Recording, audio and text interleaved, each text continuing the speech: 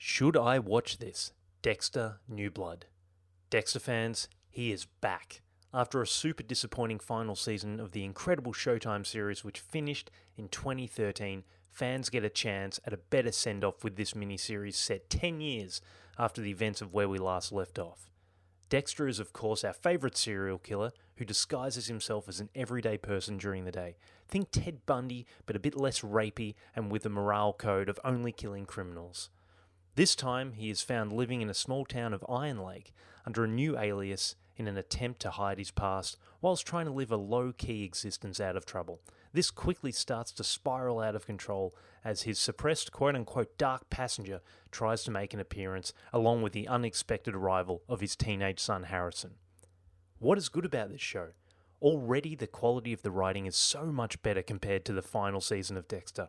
It's been a long time, but it also doesn't take you long to fall in love with the show again, with the memories that come flooding back as a reminder as to why the original still stands up as one of the best shows of all time. Michael C. Hall really is so talented in this role, from his mannerisms and brooding demeanour to demonstrating Dexter's inner mental battle in trying to steer his dark side to do good instead of evil. What is bad about this show? While it is sad that we don't get to see many of the original cast who we grew to love, they actually do an amazing job of introducing new interesting characters, along with some nostalgic cameos to keep us on track.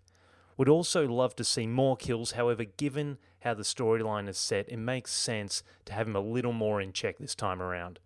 While this is only a 10-part miniseries, to try and end the show properly, essentially, part of you can't help but want to see more. But then we remember how it ended, and the final few seasons of the show originally did start to taper off. So hopefully we finish on a high note this time around. The big question, should I watch this? If you're a fan of the original series, it is a no-brainer. It's a must-watch. We don't think you'll be disappointed, and if you haven't seen Dexter before, this is a good trigger to go back and watch one of the great shows. It's satisfying that they can come back and hopefully fix the final season of Dexter. So I guess there is still hope they can do that with Game of Thrones. Well, we can dare to dream.